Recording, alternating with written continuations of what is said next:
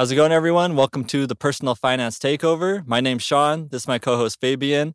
And today we're going to be talking about something pretty important, which is paying down debt. And something you guys should also do is hit that subscribe button if this stuff is helping you out and you want to see future videos. So getting back to our topic of debt, there's a couple different approaches, right? Yeah, we have, absolutely. The avalanche and the snowball. The debt snowball, yeah. So let's go into that. We'll just talk about the first one, which is the debt snowball, and I'll let you take that one away.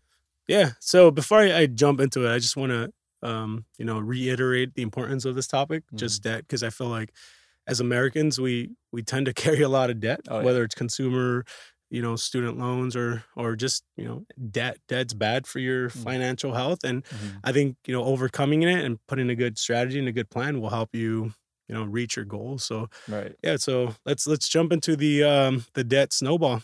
So for those of you who do not or are not familiar with the debt snowball is basically a debt payoff strategy to help you eliminate the debt as fast as possible. So with the debt snowball, you actually take all your balances and you look at your lowest balance that you owe and you list it out to your highest.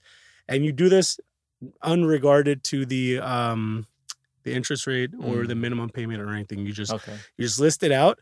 And basically, your plan of attack is to pay off the most smallest balance first, and then you take that minimum payment, and then you move it over to the next one. So that way, it helps you rapidly pay it off. So for me, I like this one because psychologically, it makes me think like I'm achieving a lot more.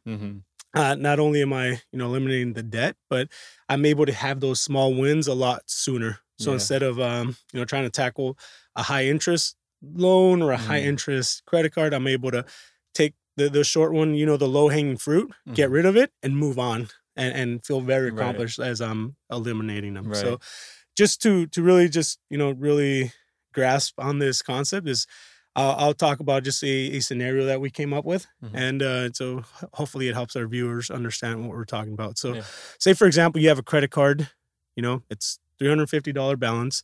You're paying an 18% at a minimum of $25. Credit card 2, it's $650 at a 22%. Your minimum payment's $45. Credit card 3, is $1,500 at 15.9%, and your minimum payment is $60 a month. And then you have a personal loan at $5,000 at an interest rate of 8.9, and your minimum payment for that one's $250. So you see how I listed everything out in balance total. So I went from the cheapest one to the most expensive one. And then I didn't list it out, regarding minimum payments. I didn't even look at the interest rates. I just looked at the balance. So what the thing to do is you take that smallest balance first at $350. If your minimum payment's $25, you got to rework your budget and see like how much more can you send. So if you're able to send an additional 100, 200, eliminate that debt the fastest, then you move on. So say you're able to contribute an additional, $100, that's $125. Once you pay off that card, you don't, save that money and say, oh, awesome, now I can go spend $125. No, you move that, you still think, oh, I still have this debt that I'm trying to pay off. You move those $125 over to the next card. So now you're attacking those $650 with that even a higher minimum payment to the 120 plus the 125 plus the 45, which will come out to 170. And then you're sending 170 and you're accelerating the process. So that's why it's called debt snowball. It starts off small. Think of a little snowball at the top of the mountain, small, but as you're rolling down the hill, it just gets larger and larger. So then by the time you get to your personal loan, you're paying down this $5,000 and you're going to be paying a lot more money. And you'll be able to accelerate that debt payment. So our bodies come in different shapes and sizes. So doesn't it make sense that our weight loss plans should too? That's the beauty of Noom. They build a personal plan that factors in dietary restrictions, medical issues, and other personal needs so your plan works for you. Noom doesn't restrict or shame when you want to treat yourself. Their flexible program focuses on progress instead of perfection. You don't have to give up carbs or anything. And with their daily lessons, you can learn something new about your food choices every day. After just a few days of using the app, I learned how to recognize cues for overeating and how to choose the right foods to feel full. Stay focused on what's important to you with Noom's psychology and biology-based approach. Sign up for your trial today at Noom.com. That's Noom.com. noom.com and check out Noom's first ever cookbook, The Noom Kitchen, for 100 healthy and delicious recipes to promote better living. Available to buy now wherever books are sold. And then something cool is that you're paying like a bigger chunk, but it's not even different, because if you were to add up all those minimums and that everything that you were originally paying, you just got so far along the way that now you're paying that big chunk into one in the personal loan instead of spread out among all the other cards. Exactly. And it truly helps you, accelerate the process. So I know paying off debt, I mean, I struggled with it when I was younger, looking at all my, credit card debt and just putting a good plan and paying it off. And, once there's something so satisfying about paying it all off. And then it just like makes you not want to get into debt anymore. Yeah. So that's basically it. Just start with your lowest balance, list it out, attack your lowest balance, throw as much as you can to pay that off. Once you pay that off, don't think that you have more money free to go spend. Use that, what you're sending, apply it to your second card. Once that second card's off, and so forth, and you should be able to eliminate your debt like pretty quickly. So that's a really great way. And then so some people are going to be thinking, well, mathematically it might make more sense to like attack the interest instead of the lower balance and then work your way up. So that's where we get into the next one, which is the debt avalanche. Exactly. So like with the debt snowball, it's more of that like, oh, I got that quick win. The personal accomplishments. Yeah, like exactly. you feel more motivated. This one's more like the mathematical approach where like, all right, highest interest rate, that one's making me pay the most money in interest every month. So maybe I should attack that first. So if you want to go this method, then you're going to end up saving in the long run on interest. So that's the benefit of it. But that's if you could really like stick to it and pay based on interest rate and work your way through, no matter how high the balance is. So let's take the exact same examples that you had on the snowball, but apply them to the avalanche. Yep. So same thing.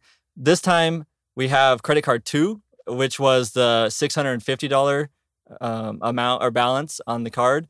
And that one was at 22%. So that's why that one's first. Yep. Instead of the $350, which was at 18%, that one ends up being second in this debt avalanche order because the interest rate was 18%. And that's what we're thinking about. Interest rate only. That's going to dictate which one goes. Exactly. Usually the highest interest rate gets paid off first. And as you progress through your cards, it's the lowest interest rate. Right. Yeah. So you just chip your way through. And then in that example, it still ends up being credit card 3 was the third one in line, which was the 15.9% interest rate. And the last one is that personal loan at $5,000 because that was at 8.9%. So we're just working our way through the interest rates. You're going to save the most money on interest. And if you stick to it, that's going to make the most sense mathematically. And I think if you're taking the same approach where when you pay off another credit card, you're applying that minimum payment, I think you'd still accelerate it. So you're able to not only pay it off quicker, but you can also save money doing it in this process. Yeah, exactly. So like he was saying, just if you're adding in that extra $100 like you're doing in the snowball, and then you take that minimum, and then once that card's paid off, apply it to the next balance and add it to that minimum. And there you go. You just keep building it and building it, and you're working your way through. So pretty much the only difference is, are you focusing on the lowest balance in the snowball or the highest interest rate in the avalanche? It's entirely up to you, however you decide.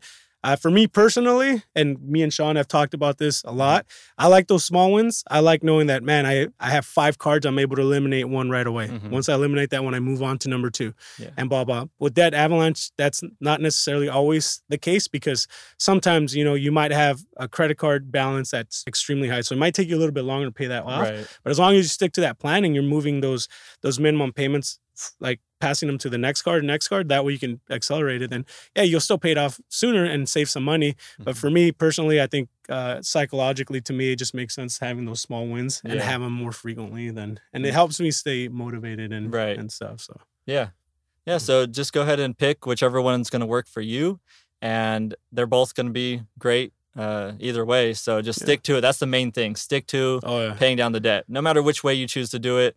Just stick to paying it down every month, and that's going to be. And I think that's the hardest thing, right? We come up with these plans, and just sticking to these plans can be difficult sometimes because there's sometimes you get unmotivated, or sometimes you get hit with with stuff that comes up. But hey, if you watched our previous video, if you were able to, you know, come up with an emergency plan, boom, if you get hit with something, you're already prepared.